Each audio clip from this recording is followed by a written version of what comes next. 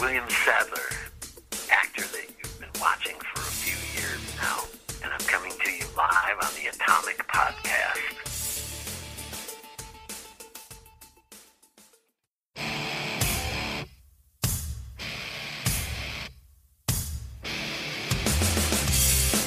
Intellectual stimulation by way of mobile devices. Welcome to another exciting episode of the Atomic Podcast. And here is your host of the show, Efren Guzman.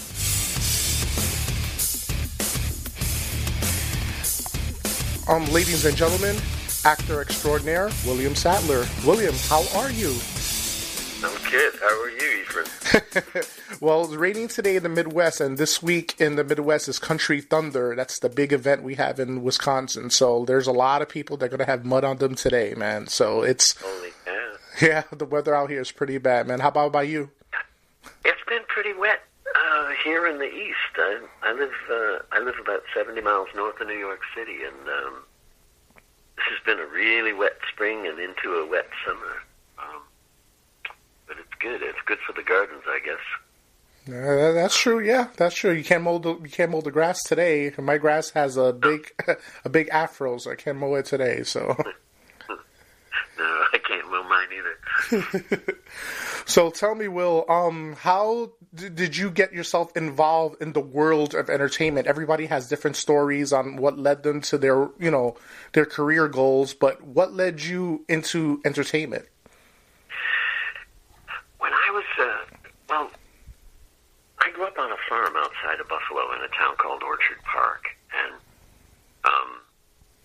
I used to, I guess like a lot of kids, we used to, run around and play these sort of, cowboys and Indians and soldiers and whatever was on TV. We took it outside and we ran around the barn with our BB guns and created these big scenarios, these great big long stories that would go on all afternoon.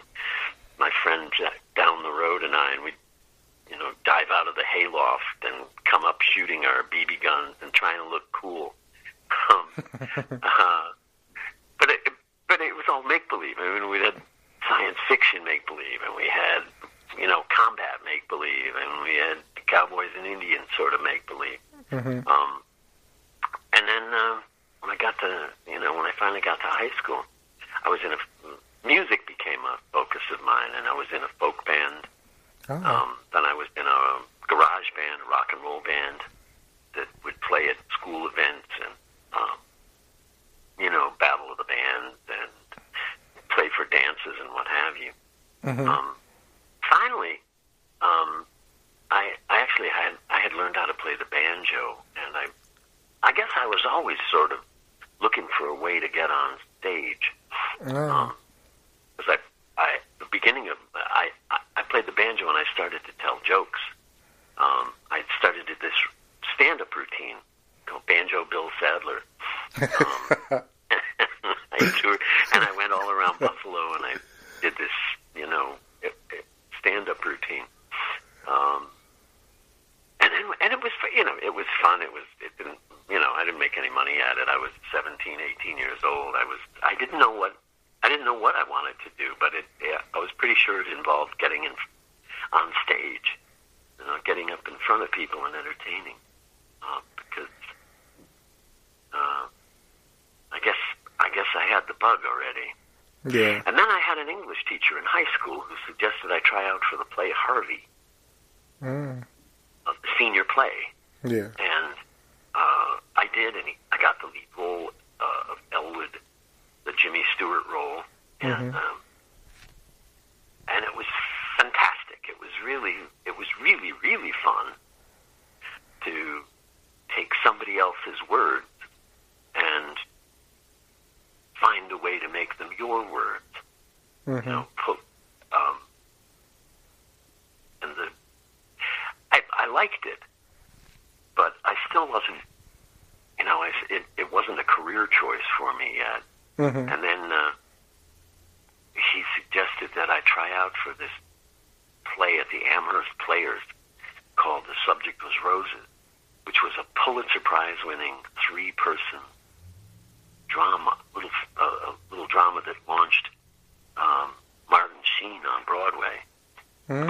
kid who comes back from the war, from Vietnam, and confronts his father and his mother, and his father's this abusive drunk. And,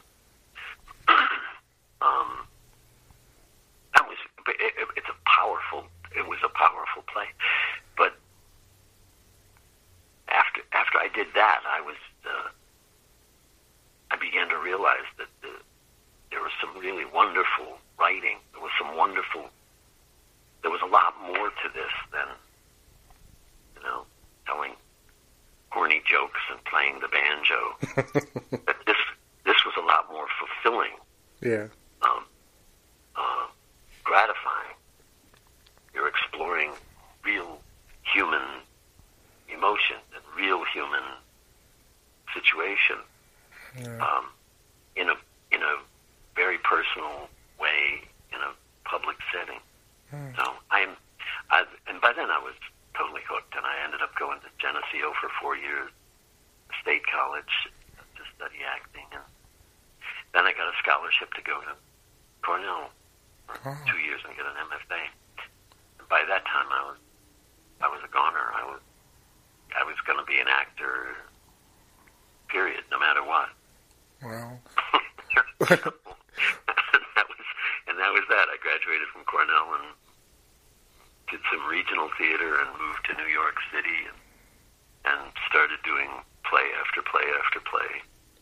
I didn't seem to have any trouble getting cast. I guess I was a good enough actor. I auditioned for, lots of things. Eventually got an agent and went from one play to another. I met my wife in New York City. Oh, wow. Got married, and 11 years later, we did my first movie. Oh, and what was your first movie? Project X. Project X. Okay. With Matthew Broderick and Helen Hunt. Wow. So there were years and years of theater before I guess I had done, tiny things in front of a camera, but by the Project X was the first time I actually had a role. So, did you... Like I said, there had been years and years of sort of preparation for it. Yeah, that's what I was going to say. So you think like the theater really sharpened your skills, basically, right? Being in front of a live audience and remembering lines. Yeah. No, absolutely, absolutely, and it's one of the only pieces of advice I ever give young actors. Do some theater, get some theater experience, because from the minute that curtain goes up, for the next 2 hours, it's on you. If there's any excitement, if there's any, if that audience is going to be moved to laughter or tears or, it's all on your shoulders, you and your fellow performer. Yeah. And no one can yell cut. And no one can rearrange the scenes or, oops, can I go back and do that again? Yeah. This is sort of a discipline required. There are muscles that you use in the theater that you, I think, are really, really helpful when you get off onto a movie set. I mean, people think of them as like two different kinds of acting. I don't think they are two different kinds of acting. And as a matter of fact, I can't tell you how many times I've been, you're on a movie set and they've kept you waiting for, it's the end of a 13-hour day, and now they want you to do the big monologue, Yeah. Or it's the very first day of filming and the very first roll of the camera, and they want you to do the big, your big emotional scene with your wife. You got to be able to pull that stuff out, Yeah. And no one on a movie set is really in a position to help you much if you can't. If you and your fellow actors can't find it quickly, it isn't going to be there. Yeah. So I found that the theater was a tremendous help, just in terms of like a work ethic and tools. There's not much they can throw at me on a movie set that I can't find a way to. Yeah. Do you ever feel the need like to go back to the theaters, or no? Oh yeah. Yeah. I do, and I wrestle with it because it's harder now because I don't live in New York City. So if I still had a place in the city, I would just, I'm sure I'd be, doing a lot more, but just the logistics of commuting back and forth for every rehearsal and every 8 shows a week. Yeah. The show comes down at 11 o'clock, and then you've got a 2-hour drive to get home. Yeah, it's and daunting. That sort of thing. It's like it just gets. It's not practical. So I don't do much of it. I did the last theater I did. I think was Exit the King on Broadway with Jeffrey Rush. A few years. What year was that? 2009. 2009. Oh, all right. That's pretty recent, though. It's not that. 2010. Yeah. Something like that. Okay. I forget. And before that, a couple years before that, I did Julius Caesar on Broadway with Denzel Washington. Ah. Well, so how? Yeah. So you have. I still do it. But okay. So when it's a bigger, it's a little bigger deal. I yeah. I So used to say yes at the drop of a hat. so when It was easier. So when you did that, you still had to commute, though. Did you commute as well? Like you had a 2-hour drive back. Back in those, when I was doing those things, we had a place in the city. Well, that's amazing because a lot of people, I know, like actors, different people that I talk to, like they love acting, but they miss the theater. They miss the rush of a live crowd. Do you miss that as well? Like the rush of a live crowd applauding you? The theater is it's thrilling to have an audience, a live audience, 1,000 people react all at once to something that that you and your friends have created on stage. It's really thrilling, and it is a little weird when you do movies or you do television. You shoot the show, finish the show, everybody goes home or off to the next project, and you never really get to see how your performance lands. You never see, you don't see how that family in Ohio that watches that TV show, did they like it? Did they, you're in millions, if it's TV, it's like you're in millions of living rooms across the country. Yeah, that is so true. But there's almost no feedback at all. Yeah. But I have to say, there's also a power in film and television. Because the camera is so close, it can see the most minute shift of thought flicker across your eyes. There's a tremendous freedom, I find, in front of a camera. Yeah. It's hard to describe, but sort of whole new worlds open up if the audience is going to be that close to your face.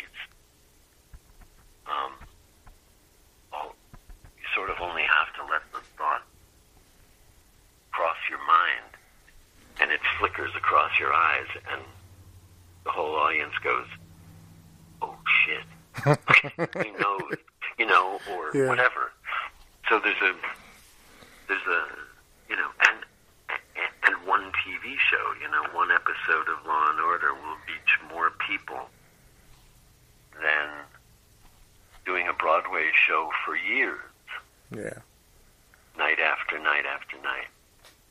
Yeah. Now, in just one episode of anything, practically. Mm-hmm. So there's a tremendous power in that, I think. Yeah, true.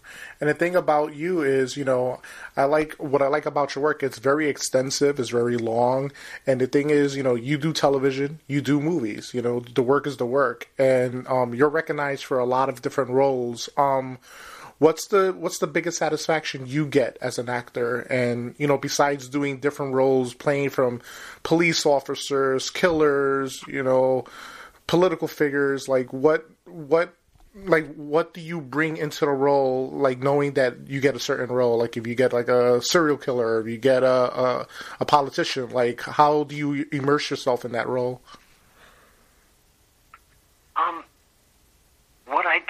What I try to do is find the things in myself Mm-hmm.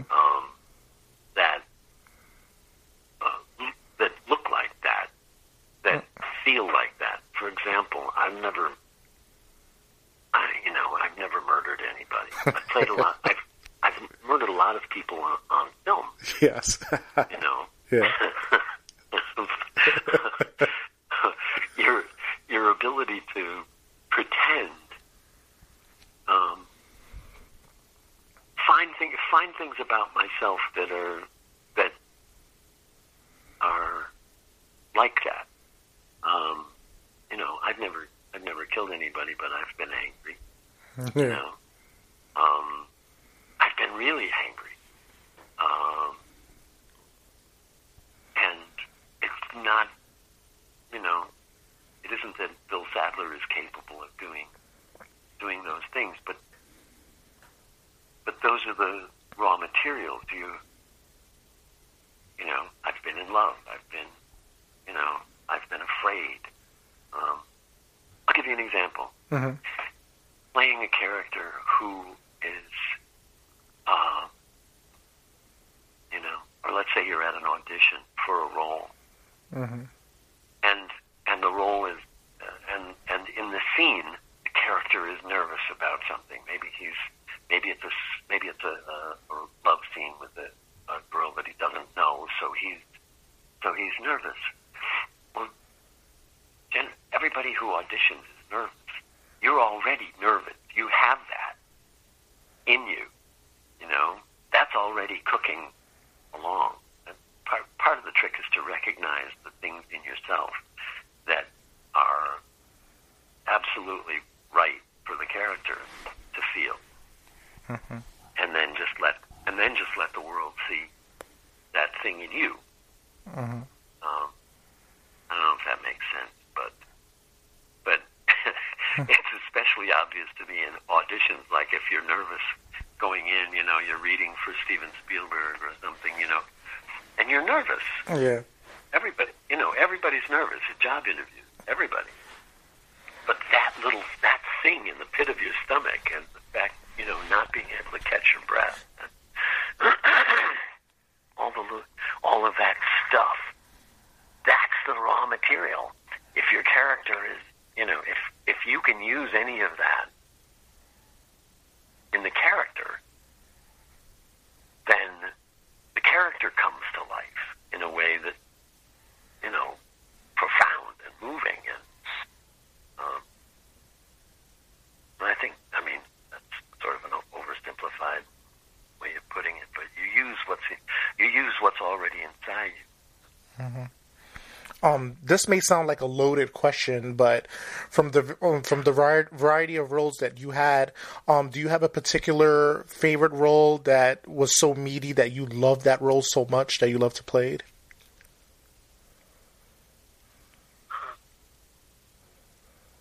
There've been a number of them. Yeah. I love the guy I played in Shawshank. Yes. Haywood. I thought he was, I mean, I'm not sure meaty is the right word, but I found lots of places to be present. Yeah. completely present,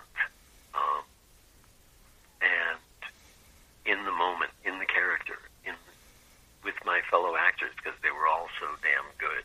Yeah. You know, everybody's contributing to this make-believe thing. So it's really kind of joyous when it all comes together. Mm-hmm. I'm trying to think of another. I loved playing the Grim Reaper. Oh, see, I was gonna. That's a classic. Yes. Genuinely, really human. Yeah. I think that's a nod to my stand-up comedy career. Yeah. I've always been funny. I've always loved to make people laugh. And in Hollywood, I sort of immediately fell into these one villain after another.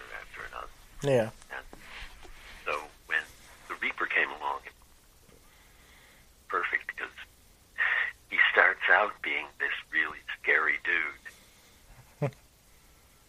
And almost immediately evolves into, insecure, wants to be liked, doesn't want to be left out. He wants to join the band. He's, just like all the rest of us. He's just a doofus like all the rest of us. Was really the charm of the character. He starts out this terrifying figure who's going to, everybody's afraid of death. Until you actually get to know him, and then he's like, he's the kind of a doofus. Yeah. And a sweet, and sweet. Yeah. Insecure and wants to be liked and so on. So it was just kind of tailor-made. That was really fun to play. And I get a chance to do it again here coming up. Also, you're definitely going to reprise the role as the Reaper in the third one? Yes. All right. Awesome. Oh, yeah. They're actually filming it already down in New Orleans. Oh, when are you going to New Orleans, or have you already went? Or? Oh, no, No, I'm doing other stuff at the moment. I go down and join them in August. Ah, okay. To do my part of it. That'll be fun to get back into the Reaper Dugs again, right? It will be. It will be. That's awesome.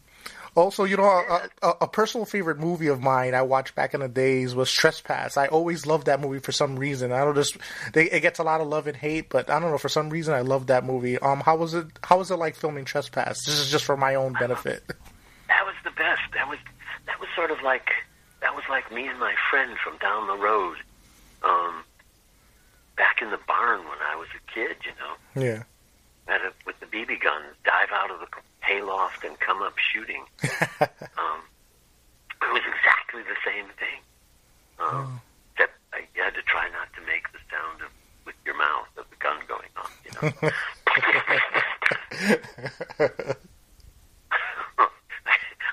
I actually did that on I've done it more than one. I did it on Die Hard 2, though. There's a scene with Bruce Willis is in this plane, and we're all gathered around the nose of the plane, and we open up with automatic weapons and just riddle the cockpit with bullets and hand grenades, and right. But we're shooting blanks. They're real weapons, and we're really shooting real blanks, real ones, and they're deafening, Yeah. There's smoke and brass flying everywhere and flame coming out of the barrels. And after the first take, the sound guy, Tim Cooney, came over to me. Bill, you don't have to make that sound with your mouth. Because apparently I had ruined the first take because I was going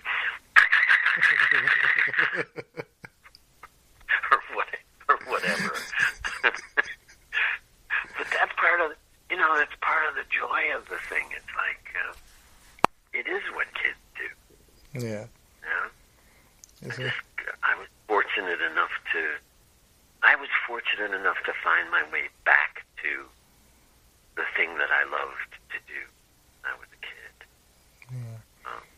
I could have gone, there was a minute there when I thought maybe I'll be a teacher.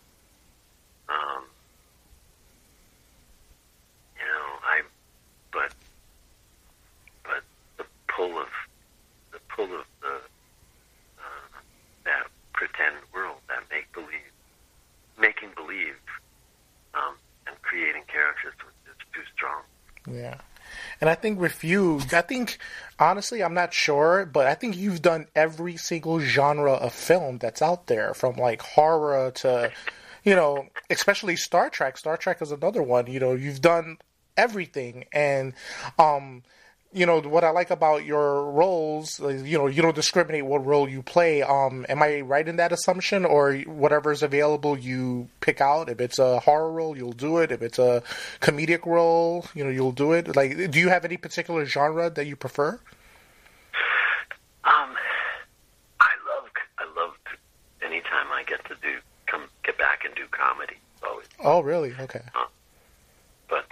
But yeah, no, I love doing Iron Man 3 for the Marvel people.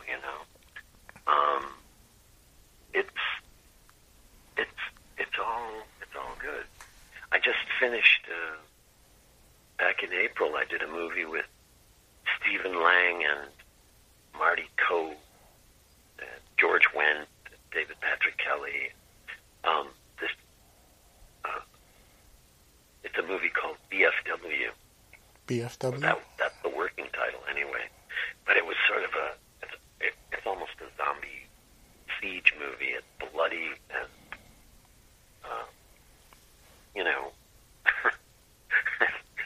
it couldn't be more bloody. It should be a lot of fun for people who like that kind of film.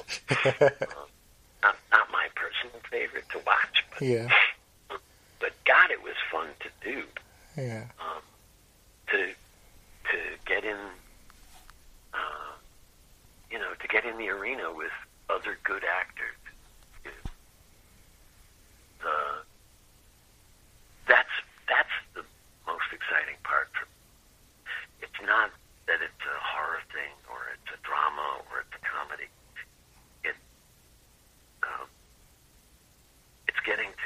It's getting to go back and forth with people that admire, people that are good at people that are good actors. I did a thing with Kevin Costner called The Highwaymen that's on Netflix right now. Mm-hmm. And I only had one scene in it, but it's a beautiful scene, and get a chance to get a chance to work with good writing and good directors. I'm always on board for that stuff. No, that's all. What about I want to talk a little bit about Star Trek, because now you're part of like the sci-fi universe with Star Trek. Even if you do a few roles, you're part of Star Trek for life. How was that being a part of that, cinematic universe with Star Trek? It was fun. Yeah. They called me up and said, "You want to do it?" And I said, "Yeah, are you kidding? Of course." They needed I guess they needed someone who could believably be that character, Luther Sloan. Yeah. The evil, sort of manipulative, cold-blooded bastard. Yeah. So I had a ball. I was amazed. I've been a fan of the Star Trek universe since William Shatner first, phasered somebody.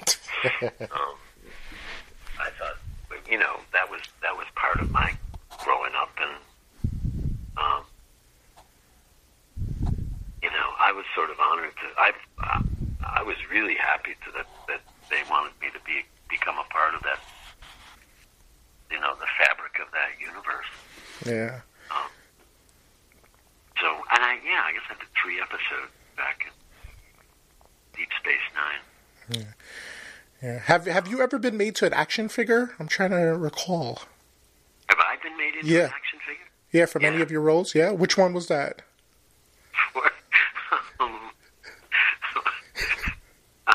The Grim Reaper has been made into an act. Oh, really? Oh, I didn't realize they had figures for Bill and Ted. Huh. Yeah. I'm trying to think if there are others. I don't know. Oh, 'cause I know there's a lot of highlight for people that they're an action figure and they could just... I know. It makes me smile, too. But it's funny, it's weird. I've been very, very fortunate in my career. I work a lot, but I try to pick good projects. But everybody tries to pick good projects, Yeah. And you try to work with the best people you can possibly get your hands on. I just did a thing, a mini-series called When They See Us. Yes. With Ava DuVernay, and it was nominated, I think, yesterday or the day before the nominations came out. 16 Emmy Award nominations. So, and I'm really proud of that one. Yeah.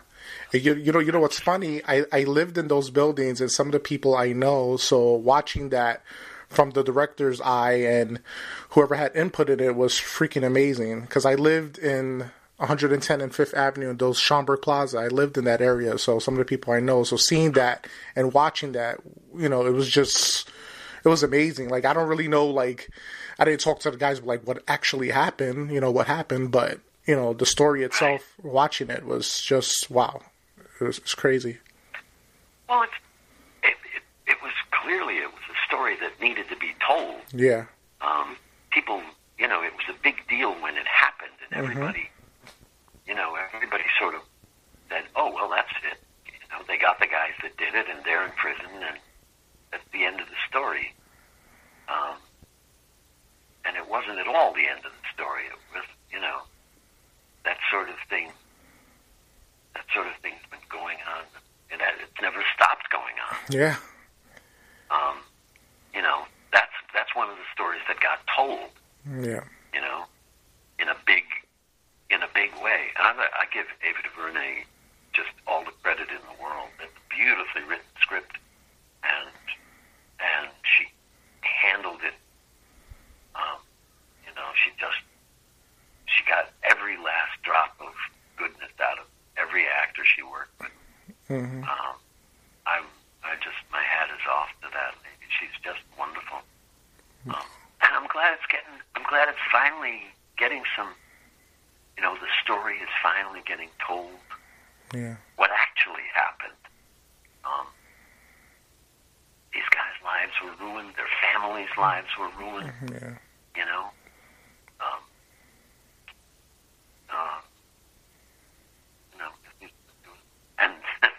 And Donald Trump took out full-page ads in the New York newspapers. Yep. Saying we should bring back the death penalty for them. And that would have worked out good. Yep. And to this really, and now that they've been exonerated by the DNA, right? Yeah. The guy who confessed that he did it and did it by himself, his DNA was the only DNA that they found on her. Was this guy that they already had in custody. Yeah. So these guys' lives were ruined for no reason whatsoever. And if Trump had his way, they would, there would have been a lynch mob. Yep. And to this day, there's been no apology from him yet. No apology yet. No. Because that's the kind of asshole he is, I'm afraid. Yep. I just find him astonishing, When I make mistakes, I say I was wrong about that. Yeah. That's what humans do. Mm-hmm. We all make mistakes. We all have moments when we're wrong, got bad information, or we're, Yeah. Everybody, he simply can't. He can't apologize. He can never back down. He can never apologize. He can never say he was wrong. Nope. That is so true. He has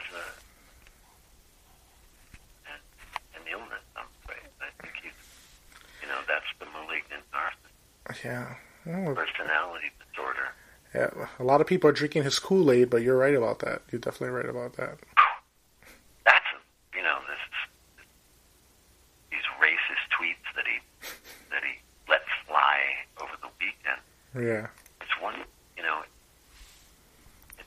it doesn't surprise anybody that he made racist comments. No one who's been paying attention, no one is surprised after the birther thing, after Charlottesville, after, the shithole countries comment. There's just no surprise whatsoever that that's how he feels about brown and black people. Yeah. From the minute he came down the escalator talking about Mexicans and they're all rapists and murderers and drug dealers. And some of them may be good people, but,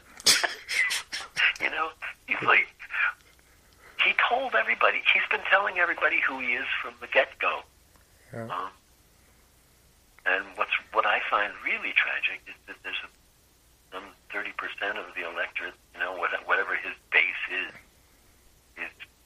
happy to just sing right along with them. Yeah. I find that really frightening. Yeah. Yeah, it totally is. I really do. I'm sorry, we slipped into politics. Yeah. No, it's totally fine. It's that totally... that sort of intolerance. Go back where you came from. Yeah.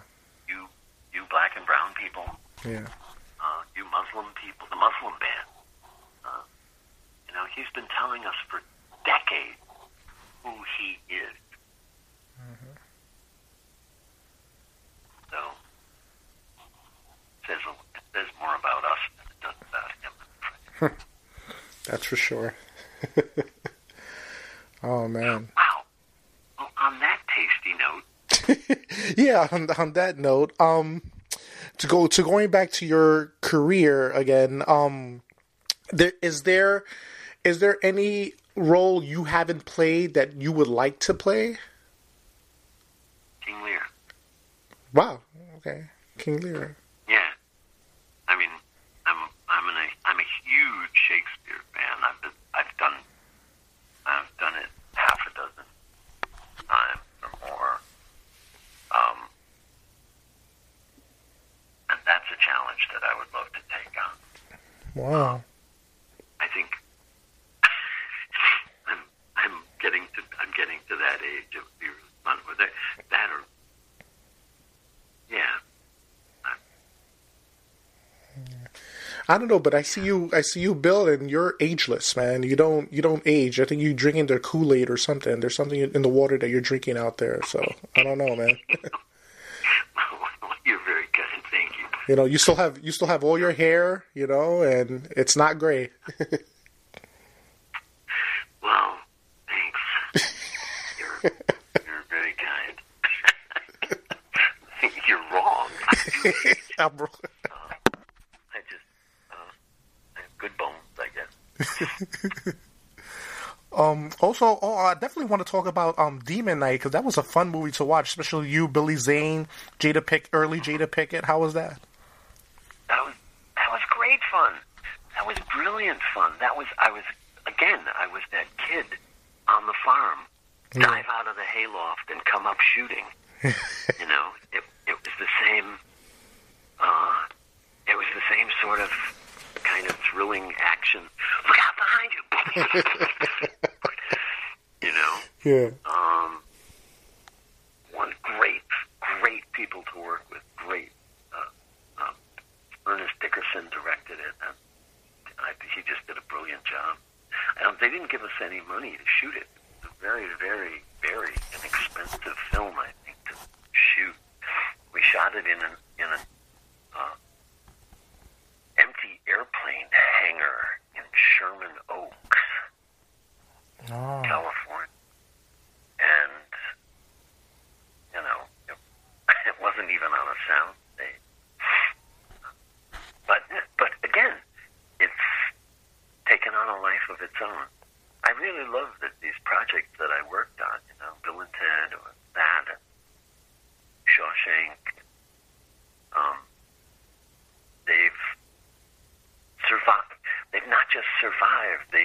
getting discovered by the next generation, Yeah. They hold up pretty well. Yeah. Especially shows like Roswell. Now there's the new Roswell, and, it's, everything keeps going, Well, new ideas are hard to come by in Hollywood, as you may have noticed. Yes. Everything nowadays is, it's rehash and reboots. Exactly. Everything is a reboot of some sitcom or comic book, or it was something else before this. I know. Yeah. I was gonna say, I know Comic-Con is this week. Have you ever been to a Comic-Con? Yeah, I've been to signing events. Like conventions where people come and get your autograph. I've done them. Okay. I don't know that I've done the Comic-Con. Oh, not like the San Diego Comic-Con or the New York Comic-Con, like. Yeah, no, they've become. Well, the thing about the big Comic-Cons is that they've sort of been. They've become a way to launch your next movie or your next TV show. So they've kind of been taken over by the studios and the networks. Yeah. So it isn't. They're not really the same venue that they used to be, where people would gather and you get to meet the actors from the movies that you love and get their autographs and what have you. It's the big Comic-Cons are really, they've become advertising platforms for my new TV show on NBC or my the next Marvel movie. Yeah. So these gigantic juggernauts sort of come in and they suck up all the oxygen. Yeah. I like some of the smaller ones. I like the conventions around the country that aren't that way. Yeah. Where people actually come out to meet people that they've seen on screen. Yeah, I think you definitely will like the Wisconsin Comic-Con because it's very small and intimate. So that's something to get to. Well, I guess I'll be there eventually. What is the best piece of advice you ever gotten in your field? Like, have you ever gotten an advice from a peer or anyone that has stuck with you today?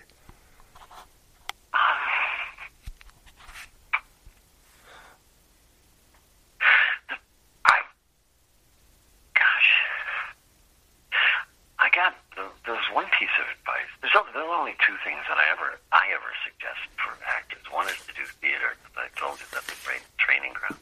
Yeah. The other is if you get on a TV show and start making decent money, do something smart with it.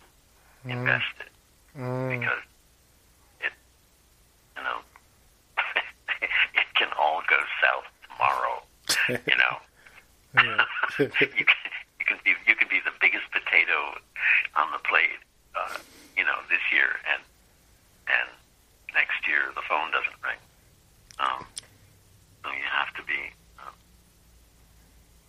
I guess the best advice that I ever got was from an actor way back early in my career. Is that it's a marathon. It's not a sprint. This is a marathon. Yeah. You can't make yourself crazy over every little, frustration. Is this right? Or that didn't work? Or I didn't get this job that I wanted? Or, I didn't get, billing, or I didn't get, there's something frustrating. There's always something you can look at and say, shit, that, I think the best advice I ever got was play the long game. Yeah. You're gonna do this for years. Be decent to people. Be respectful of everybody until they prove that they really don't deserve it. Yeah. And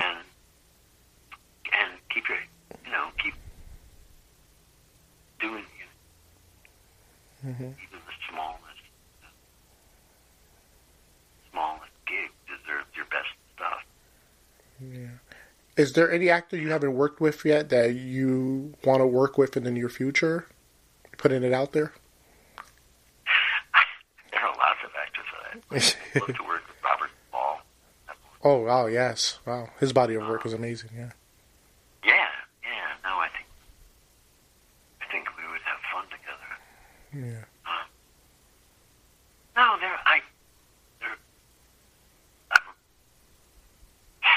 I've never worked with Peter Dinklage. I think I would have a ball working. Oh, yeah. No, good people. That was one of the things that made Shawshank so much fun. Everywhere you looked in the cast, every face was engaged. Every single person was like, I can't imagine replacing any of them. No. Oh, that's awesome. The thing is, you... Good people, and they all brought their A game. So. I know you talk about Shawshank a lot. That one holds a special place in your heart of filming, right? Shawshank? Yeah, it does, I think. I think it's maybe the best piece of work that I've ever... Well, certainly the best film. I think, just judging by the way it hung on, yeah. It's still popular. It's still getting enjoyed, and the #1 movie on the IMDb best movies of all time. so maybe that's, it's like I think you're fortunate if one of those comes along in your career, and that certainly is one of them. So, yeah. It's pretty tough to. I get excited about every project that comes along, but that one has kind of earned a place in movie history. Yeah. And my final question for you, Will, is what would the William of today tell the William of yesterday?